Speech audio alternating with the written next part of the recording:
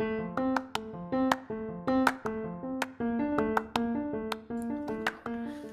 everybody, it's Cheryl.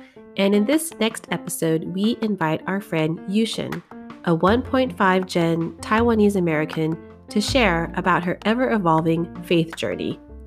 Yushin is the founder of Sacred Roots Oakland, a collective that seeks to center people of color, Black, Indigenous, API, immigrants, queer, and women in pursuit of shared healing and liberation. We learn about how Yushin's own sacred roots and mystic giftings were shaped by her childhood experiences in Taiwan, her work as a longtime Christian campus minister, and her leaning into spirit-led curiosities. By nature, Yushin is deeply loving as much as she is playful, which you can sense when she talks about her 2 sons and her Asian mom superpower. She is also a brave spiritual seeker and wise cultivator of spaces centered on cultural healing and teaching. After listening to Yushin's story, we think it just might spark a sense of curiosity and reflection about your own spiritual journey. Thanks for joining us.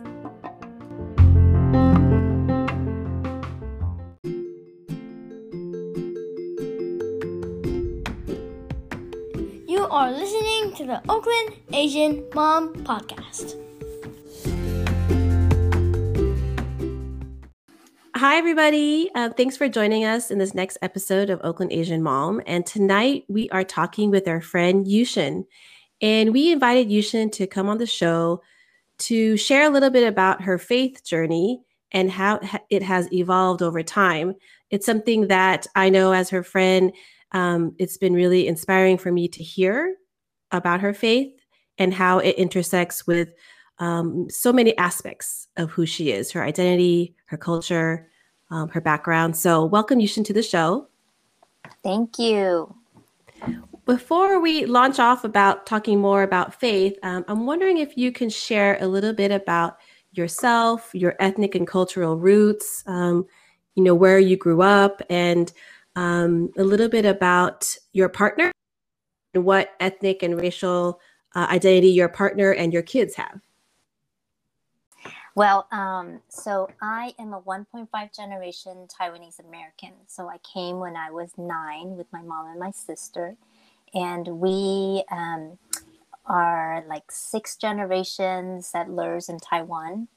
And my partner is 4th generation Chicano. And we have 2 not so little kids now. Yeah. They're biracial boys in 4th grade and 5th grade and 7th grade. Oh my gosh. Yeah, they're getting bigger and bigger. Well, thinking about, our faith journeys, and this is a question for all of us. If you grew up in a very specific faith tradition, in your early childhood, what was it? What memories did you have? And what kind of impact did it make on you? Yeah. So I think growing up in Taiwan and Taipei, I come from a really big family, and there's just a lot of cultural spirituality, right? Kind of folk religion that's kind of woven in Buddhism, and I think majority of it is Buddhism. I think how it manifested in my family is a lot of respect for the spiritual world. So, growing up in Taiwan, I think it's, like I said, it was a combination of just folk religion, Buddhism, and it's so woven in the culture. And I think how that translated for a little girl for me back then was that I just had a lot of respect for the spiritual world. There was never a doubt that existed, that there's worlds and there's dimensions beyond humans. How did you learn about that? Was it your grandma, your mom, or people in your life who shared stories, or was it rituals or acts that you would, do as a family? Yeah, I think it's stories. I think, and it's prayers, because we would, we would go to like the ancestral altars a lot, and we talk about kind of, what does it mean when our ancestors pass, Yeah. And I think ever since I could remember, I always felt like I just intuitively have this sense of the spiritual world, like I just am really sensitive to the spirits, so I could sense things. Sometimes it would have a negative impact, sometimes not. So there was always that awareness for me. So then like every corner, if you see my grandparents on my mom's side, have been in the country, in the rural area for like many, many generations, right? So every corner there's like a shrine, and there's some kind of story that's connected to that. And they're ag people, right? They're farmers. And so there's a lot of connection with the land and connection with the spirits, and prayer to the spirits, because their livelihood is so connected to the mystical, right? Because there's so much out of their control. You know, their livelihood is literally dependent on a lot that's out of their control, Yeah. Well, Sarah, this is a question for all of us. Did you grow up in a specific faith tradition, and what was it, and kind of what memories you have, and what kind of impact did it make on you? Yeah, so I grew up in the Korean immigrant church, and let's see, memories. Gosh, I have good memories and hard memories. I mean, I think the good memories is it really tied us to our culture, and, a community that spoke the same language as my parents did, peers who were also, 1.5 or second generation immigrant kids. And also connecting me to adults outside of my family that were really invested in me and cared about me and my development. But, it's a pretty conservative tradition. And I feel like I'm still sort of unlearning a lot of the stuff from that period of my life. Yeah. And I think the other thing is there were a lot of power struggles in the churches I grew up going to. So I would say that organized religion, I mean, even though I'm part of a church and still identify as religious, I would say that my early experiences with organized religion were somewhat of a mixed bag, I would say. Yeah. But I'm grateful for the good things that it provided for me in my upbringing. Yeah. How about you, Cheryl? For me, I grew up Catholic, and being Filipino, it's no surprise, Catholic, and growing up going to church every Sunday, church in the pews. Like I would, the kids were part of the, mass, we'd go every Sunday. And I realized that how much Catholicism was interwoven in my cultural upbringing, right? So there were baptisms, there were Holy Communions, there were fiestas dedicated to your town saint. There was so much partying and family and food connected with these cultural moments, right? We had the Christmas too, and but there was always an excuse for my mom to say we need to do a rosary, or for aunties to come over to celebrate like the Feast of Mary or Mother's Day or things like that. And I think it was pretty central part of the routine of my family, of being, and like Saturdays were with family and friends and my god sisters, and we would have like parties, and then Sundays is dedicated to church. So I think having that routine be part of my life, it just, and now I go to a Christian church. It is something that has really, I guess, been internalized in our kind of daily schedule. And it's also like amazing memories of, I was, partially raised by my grandma, who was the first person I could remember teaching me like the different, Christian Catholic prayers. And doing the routines of going to bed and saying prayers at night, both in Tagalog and English. So I think those early memories really, I don't know, they're just really deep in there, and I miss it. I miss that kind of tender moments as a young child, and I think it was a big part of my relationship with my grandma, particularly. So yeah, I think mostly positive. The Catholic Church is really centered. The one I went to really talked about social justice and compassion and what it meant to be in service of your community. And I think those are some of the things that I really learned from it. I took seriously, but honestly, it was really boring as a kid. I mean, if you go to mass, the word Catholic means universal. So you could go to any mass around the world. And even though you don't know the language, you may know what to do. There's a lot of movement, and you kind of hear the sections, and this is the time where they're saying like the Our Father or the body of Christ. So like the modules were all the same.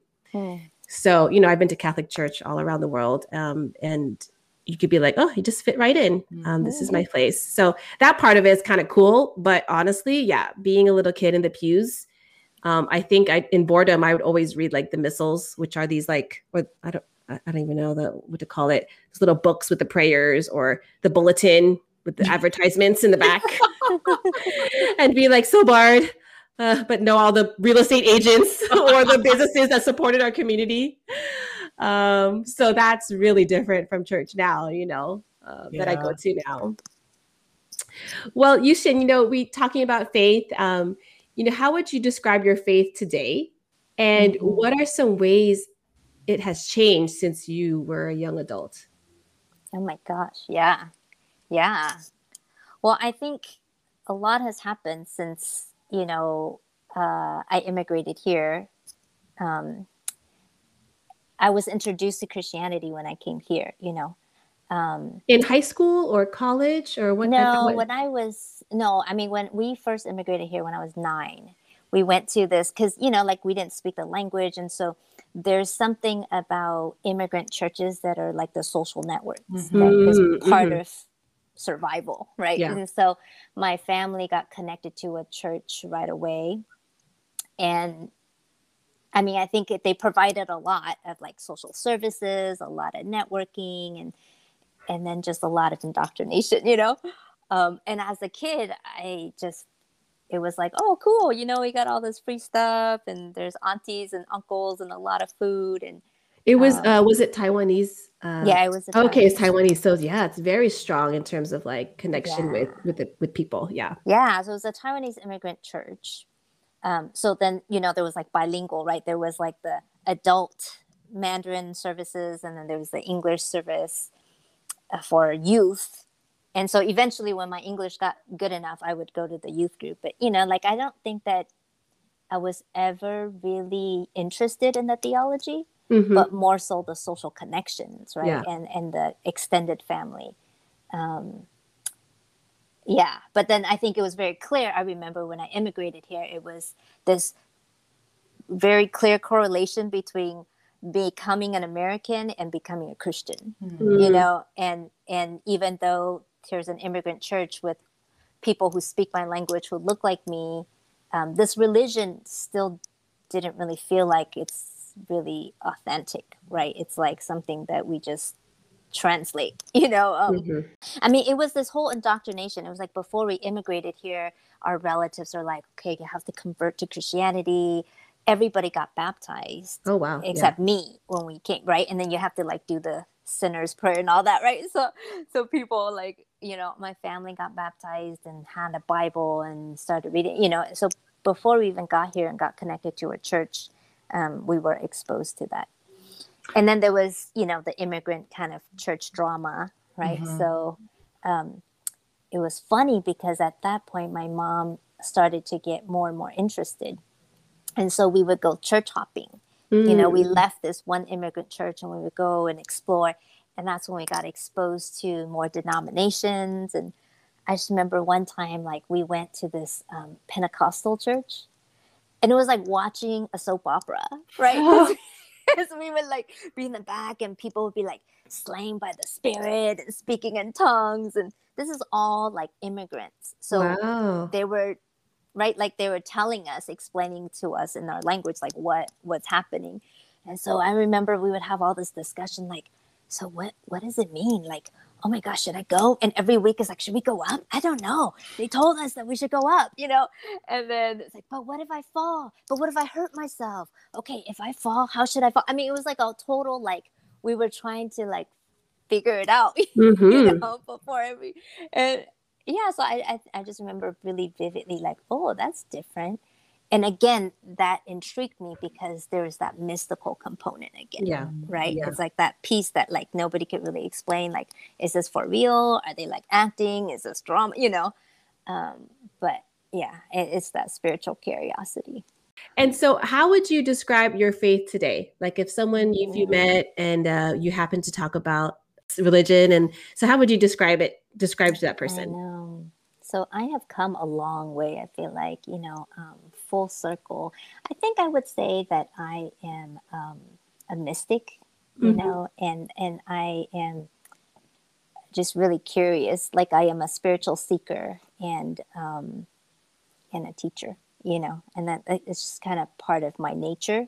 There's something about the seeking and teaching that just always felt like hand in hand for me. I have come a long way since the immigrant church experience. I've actually was a campus minister for like 15 years in an evangelical Christian organization. So I was, right, like I was very deep in a lot of kind of the Christian evangelical ministry circles and theology. And I think where I'm at right now is this full circle of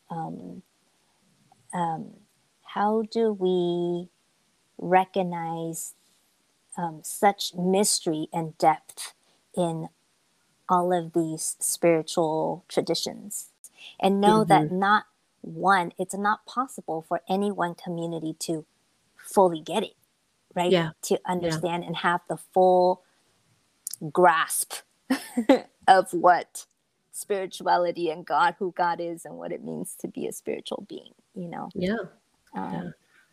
Yushen, was this sort of journey one that was gradual or one that was sudden? You know, because you mentioned that you were a campus minister and now you're in a pretty different space. So yeah, I'm just kind of curious about that shift.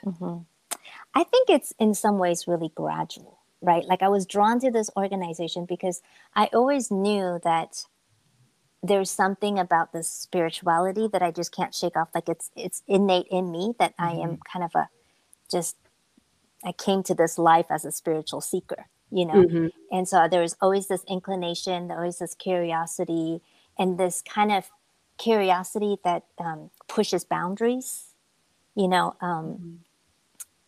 And so I think in my spiritual journey, I've traveled through these different circles. And the last evangelical kind of circle I was in was really a place where I could be, as a lay woman of color, I could explore and I could create, you know, and that's a place where I could go on these different college campuses. I could design my own programs and, you know, I did this, like I designed this justice and spirituality immersion course for 6 weeks every summer, and just really brought students into the spiritual curiosity with me and to learn and teach, you know.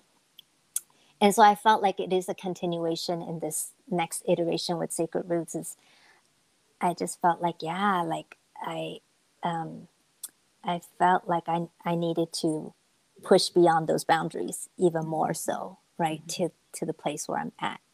And it's interesting because I've been doing some studying with a Taiwanese astrologist. And when she was reading my chart, she said, Jupiter is like the strongest planet in my chart.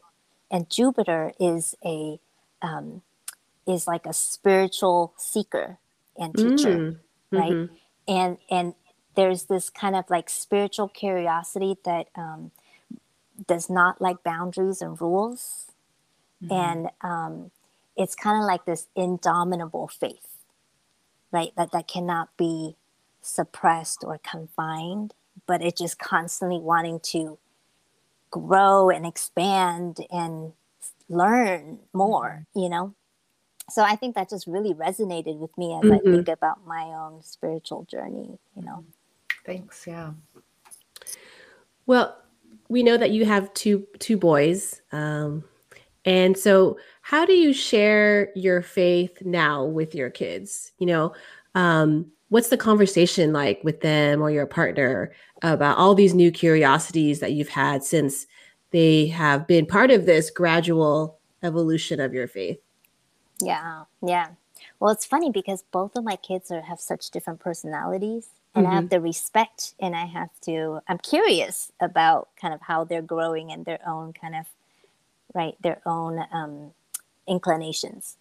And so my oldest one is very much about boundaries. Like, he likes rules. He likes to know what he is getting himself into, right? And that makes him feel secure. And so when I often find that when I talk about spirituality, and he's very like matter of fact, like very factual and not very like abstract thinker.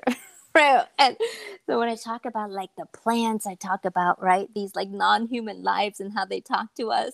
She's like, Mama, that doesn't happen. Right? Like, that's not possible. All right. I talk about the moon. I talked about something like, that's a rock, Mama. Right. And so I find that it's a different way of engaging spirituality with him. I want to respect that, you know. And so, I mean, he loves reading the Bible, right? And just like, okay, so what does this mean? Like, you know, and just really investigate in that way, in a very kind of like intellectual way, you know.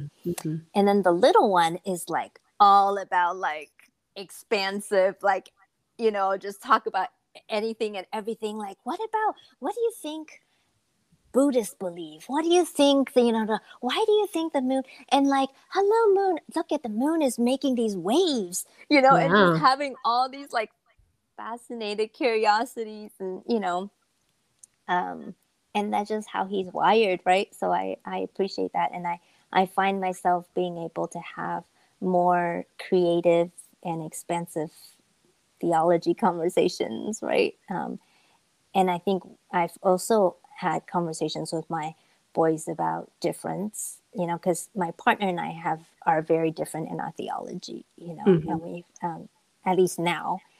And so how do we teach our children that is okay, you know, and how do they hold all of that complexity? And I've often told them, I'm like, you know, when you get older, some people believe this, some people believe that, right? And when you get older, you're able to discern for yourself and you can choose what you want to believe. I mean, you can choose now, right? And as you collect and gather more information and your own discernment, you'll come to a conclusion. And maybe that conclusion will change many, many times in your lifetime, and that's okay, you know, but how do we hold differences and complexity? Yeah, it's really good for me to hear how you really respect just their being and who they are and love them without boundaries, you know, because I think in my house growing up, we definitely went to church every Sunday, but yet I don't know if we talked too much about what it meant to go to church and what it meant, you know, beyond that, like how would it shape how we think? My faith definitely taught me how to love and honor people and relationships. You know, when you talk about, you know, mythical stuff or mystic stuff, I always think about my mom and all my aunties who continue to have prayers, who really believe in miracles. You know, like when my mom, she goes to these pilgrimages where the Virgin Mary appears to children. And in the past, she's gone to like Our Lady of Lourdes and the Sacred Water. She always brings back some like sacred water for me on every trip. You know, that's like her thing. And as a child, I was like, this is kind of interesting. And then as a young adult, I was like, being part of the same fellowship that the three of us have been, were a part of during college during those years. You're like, oh, what do I think about that? Or even what does this, white evangelical kind of community that in some ways I'm a part of think of that too, right? Mm-hmm. Can I even say I come from this Catholic faith, which really believes in these like miracles, modern day miracles? We have these like little statues in our home. When other people may think that they're idols or some weird like Mary kind of thing that the Catholic Church makes you do. So to me, when I hear you, I feel like, oh, there is this unlearning and this opening up of the world beyond what our rational brain can actually hold, right? Mm-hmm. It is like, we are hearing more of the term unlearning, but kind of decolonizing how we see ourselves, but also our maybe quote unquote religiosity or religious practices that we've experienced or engaged in the past, There is, I feel like, such a connection between my Christian faith and other people who experience a same movement, like a similar movement in their lives, spirit or whatever they may call. Yeah. Right. Yeah. Well, do you have any, if you reflect upon your life and your different points and your different journeys, has there been any stages or points in your life where you really leaned into your faith? And anything maybe the opposite of where you felt very far from your faith? I guess a follow-up for that is, do you call it faith, or like what is it that you would call it at this point of your journey? Yeah. I like that image of like leaning in versus kind of like resistance, like that tension within. And I think that I've experienced myself leaning in with more intense curiosity when I left like the 15 years, like working with this evangelical Christian organization. I think that was kind of like that shook me, right? And I had to really lean in and go, okay, so if this is not resonating with me, what are you trying to reveal more of, right? Because I think, God, this image of God is always ever evolving and expanding, right? In our experiences. And so I felt like there was this moment of like, okay, God is wanting to break out of a mold again, and it felt scary. And so I had to lean in closer, like, okay, so who are you really? And you're so connected to me, so who am I? And that leaning, it felt like a really intense season of that. And that was the beginning of Sacred Roots, I would say that was probably a season where I couldn't, because I'm also a very communal person. And so I've experienced faith in community so often in the past. And in that moment, I couldn't, because there weren't that many people who were ready to go where I was going, right? So it was like, I felt like I was leaving a community, and my kind of mystical curiosity was like, so are you leaving me too, God? Or is this an expansion, Yeah. So that felt like challenging, but in an appropriate and needed, necessary way, Well, yeah, I think when there are moments where we feel either way, like you describe, leaning into just a different aspect of our faith life, or we feel far removed, there is this sort of risk involved of like, what does it mean if I declare myself X, Y, and Z? Like, how will my kind of faith community see me now? As like, they're always like this tension of like, without maybe a church to organize us, right? Would there be enough to stay connected as friends, as just people we enjoy, I think I came out of, coming out of college, feeling this, like, I really want to live out this faith, right? This kind of maybe idealism of what it meant to live out your faith in your profession, in your personal life, in your community, very interconnected, right? Integrated. And now sometimes Sarah and I text each other, we're like, wow, we're just happy that we go to church, or we feel like we're part of some kind of faith community because there's so many of our peers, our age, or maybe it's not just our peers that are not digging in or still developing curiosities about their faith for whatever reason. No judgment, just life sometimes takes over.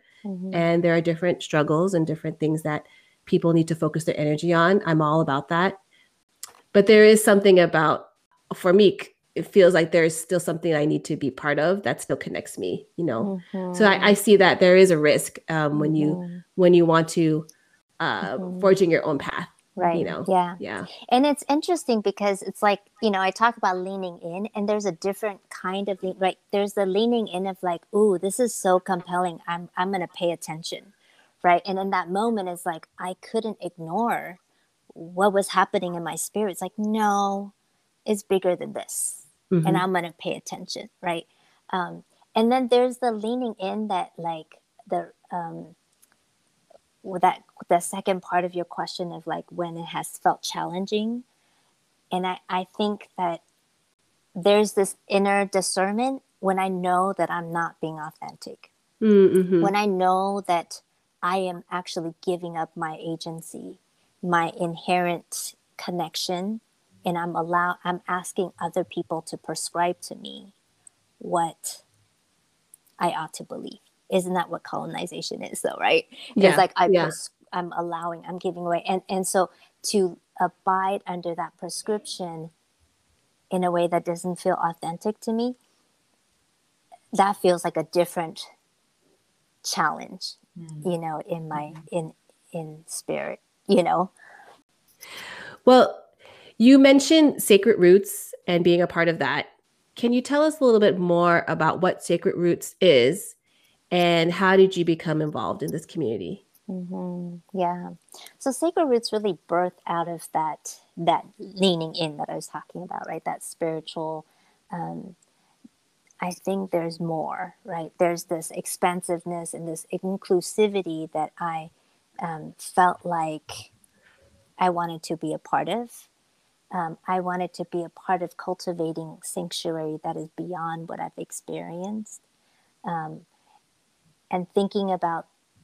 especially thinking about those on the margins, thinking about those in the movement, the social justice movements that are deeply spiritual, deeply active, and at times deeply misunderstood, right? And so how do we create sanctuary? And so Sacred Roots, we used to have a physical property. So that was part of the vision of like, okay, how do we think about sanctuary in a different way? Not necessarily kind of connected to any kind of religion, but sanctuary in this broader way. So we physically provided sanctuary for recently arrived migrants, for historically displaced Black and Brown folks. And then we had this community space and this like community garden that was dedicated to this collective cultivation of thriving and liberation, among Black, Indigenous people of color. So it was very clear from the start that this is going to be a place that centers BIPOC, and that it's going to be this expansive spiritual space. And then from there, we started this Healers of Color collective, and we started to really, and these are people who, BIPOC folks who have been deep in their traditions, and in their spiritual traditions and in their healing traditions. And I felt like, whoa, like the Spirit brought this community together. And these are all kind of people who are asking the same questions, who are like rooted and grounded in their traditions and expanding and wanting to create sanctuary together. How did you connect with the other members of your collective? Yeah, I think through just because I've been in Oakland for about 18 years, And even when I was working with the evangelical organization, I was doing work in Oakland, right? So I was doing some organizing in Oakland. So I think it's through that work, among activists and justice practitioners and stuff that I just know that circle. Yeah.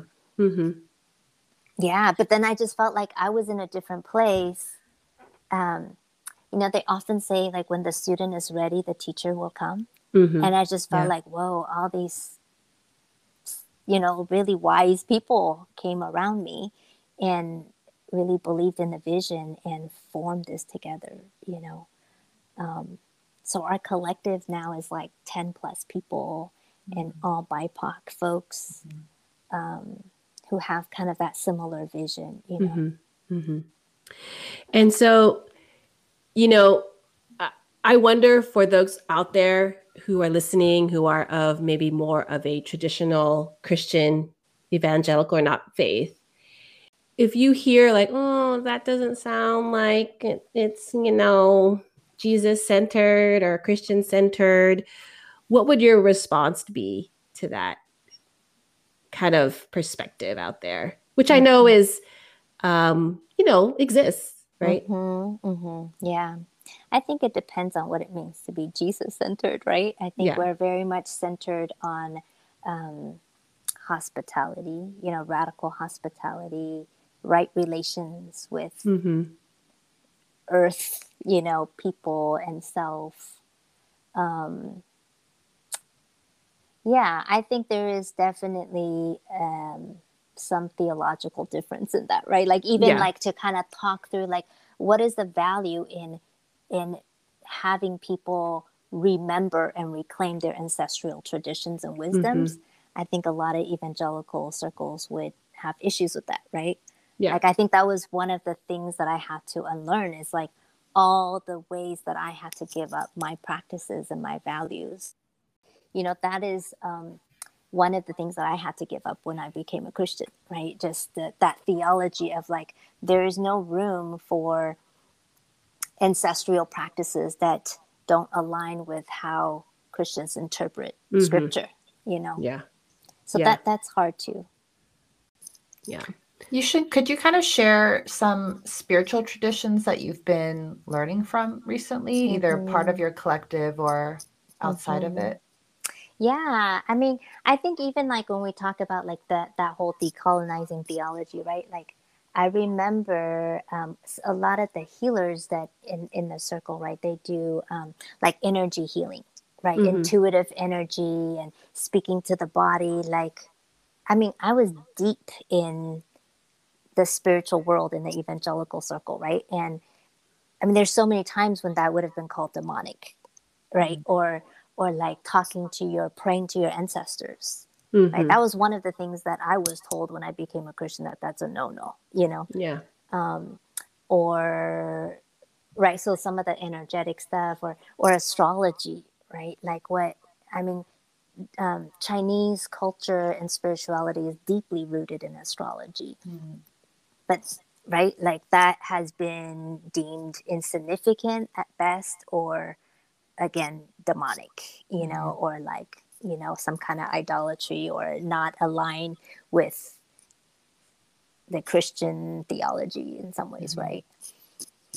So there's astrology. We have like a numerologist, African numerologist who talks about like, ever since the start of beginning of life, people have been looking at numbers and, studying numbers and having relationship with number in that way, right? Again, it's that mystical, so, right, like in the evangelical circles, like, what is that? And again, I come back to like, do we trust that we inherently have this innate alignment with the spirit, with the divine, that we can discern and that we don't have to be that afraid, right? Yeah. It's that fear-based theology. And I had to really wrestle with that, right? Every time I encounter a new practice, I'm like, whoa, wait, what? And then do I trust that I have that discernment to go, oh no, this feels, and then I think that in my own kind of conversion process, since I started Sacred Roots, it's like over and over again, I think I just have been wowed. The Spirit has wowed me in this continual revelation that like the Christian world does not dominate, right? It does not monopolize intercession. Like Buddhist monks do this like deep intercession, right? And has immense impact. I didn't know that because I was in this, right? Or the Christian world does not monopolize prayer ministry. I did so much prayer ministry in this evangelical framework for years. I was trained in that. And then I met these healers who have no Christian background. And I go, oh, it's the same thing. And I feel it in my spirit. It's the same thing, you know? And that's when I really had to challenge this this fear-based theology. Yeah, I mean, when you're talking, Yushin, I think about as a Catholic, at Mass, you would celebrate the Eucharist, the communion. This wafer turns into the body of Christ. And as a kid, I was like, really? It's just a really bland wafer. There was a lot of like rules about, you can't eat before you take communion, like because of the sacredness of it. And I think about it now, the fact that we can believe that we are really partaking and this is Jesus's body because this is what he did for us is sort of to me super deep and super like, oh, there is this miracle happening. And to take that quite seriously really takes a level of undoing of your rational mind in some ways, Right. because we're such Western rational like society, but to really believe it, I was like, wow, that is this more deeper of a faith than, I want to strive for.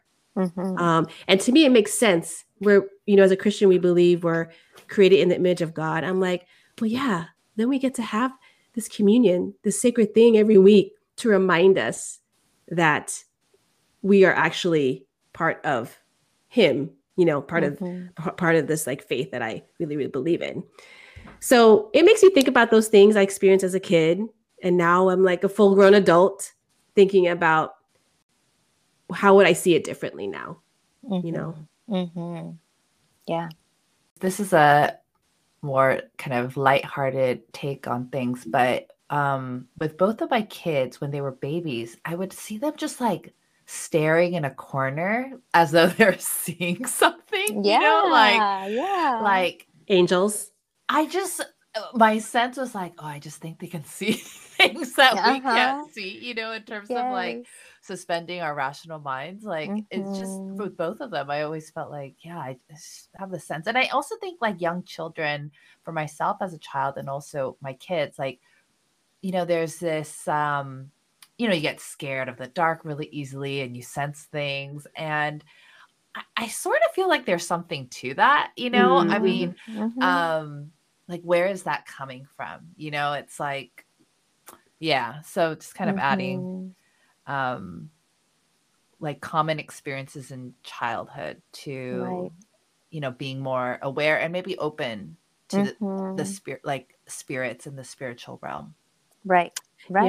Yeah. Like we're born intuitively knowing, right? And then as we grow, there's doctrines and theology that's prescribed to make sense of what we intuitively know, right? And that's where it differs depending on who raised you, and what doctrines you prescribe.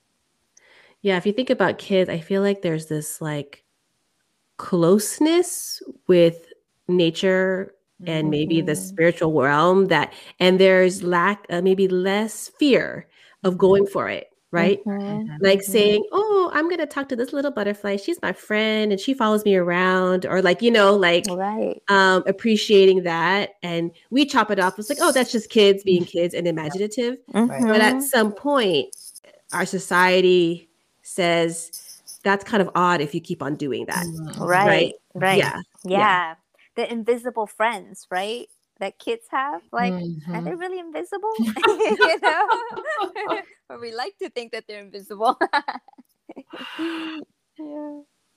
Thank you so much, Yushen, just for sharing parts of your journey and the ways in which you leaned into your own self and your own intuition in kind of coming to a different place spiritually. We wanted to end with some fun questions for you. So the first one is, what is your Asian mom superpower?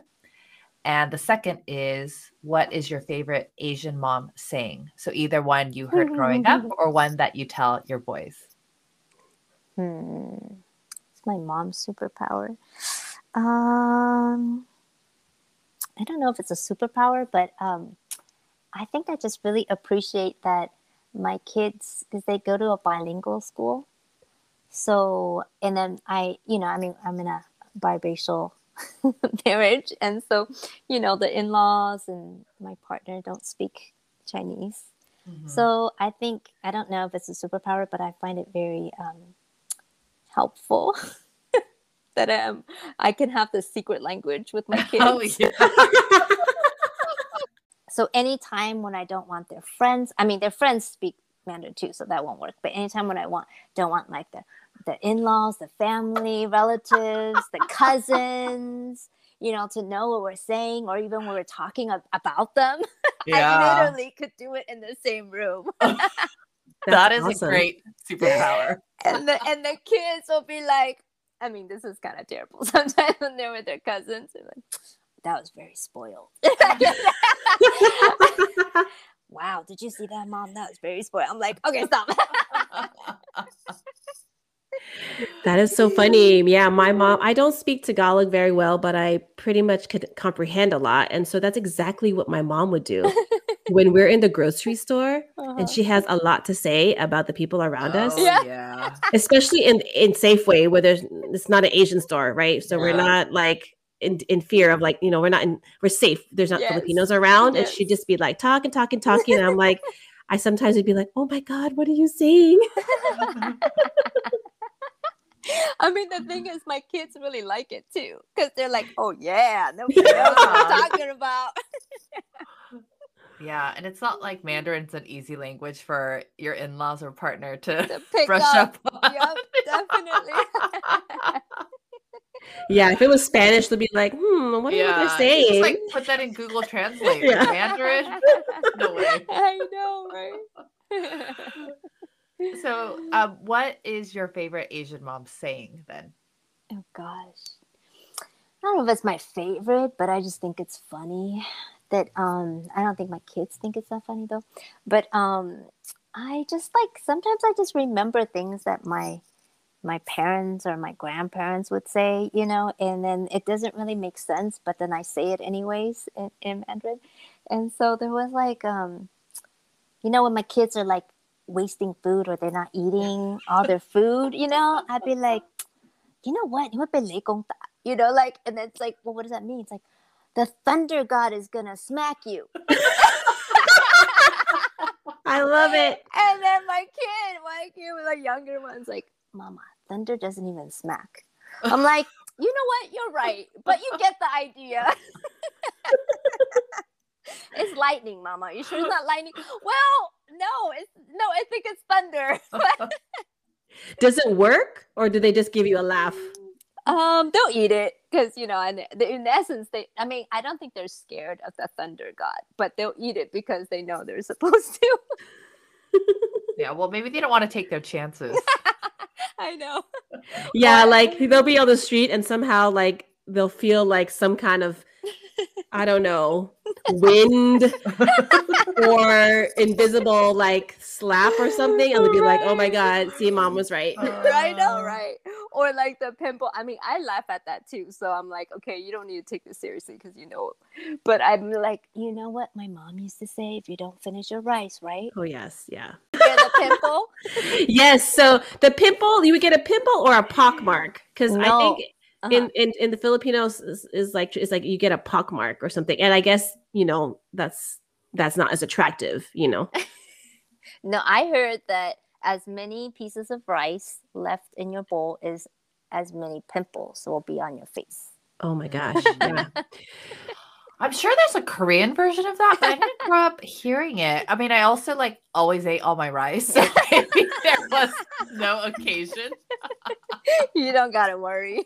Yeah. I have a very healthy That's appetite. why you have such good skin, Sarah.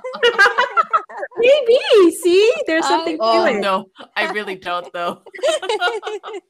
So, Yushin, when your mom said these things to you growing up, what was your reaction or response to her? I mean, I just rolled my eyes. I mean, I can't like, I mean, it's like my parents are like they're not even like Chinese Americans, right? They're like straight up like Taiwanese. So they don't play. So it's like you can't even express, like, you can't roll your eyes. But internally my eyes are rolling for sure, right? Like, whatever. That is a classic Asian kid response. The internal eye roll that no one can see. Exactly. But my kids don't even bother to internally do that. Internalize that. And you just say, oh my gosh, this generation, right? You just know. You don't know how good you have it. Exactly. You will know when you have kids, if you have kids, what we're talking about. But it doesn't help when your partner also rolls their eyes. Ay, ay, ay. Well, every time we go to your house to have food, I eat all the rice. So good. It's always so good and yummy that I will eat every single piece of rice, especially if it's white rice, because my kids love white rice. Ooh, I know, right? So Yeah, none of that brown stuff. Just give us the white rice. Mm-hmm. Well, thanks again, Yushin, for joining us. We appreciate hearing all your stories and your reflections and just your honest, authentic self. And we're with you in terms of your curiosity and appreciate everything about it. Thank you. Thanks for having me.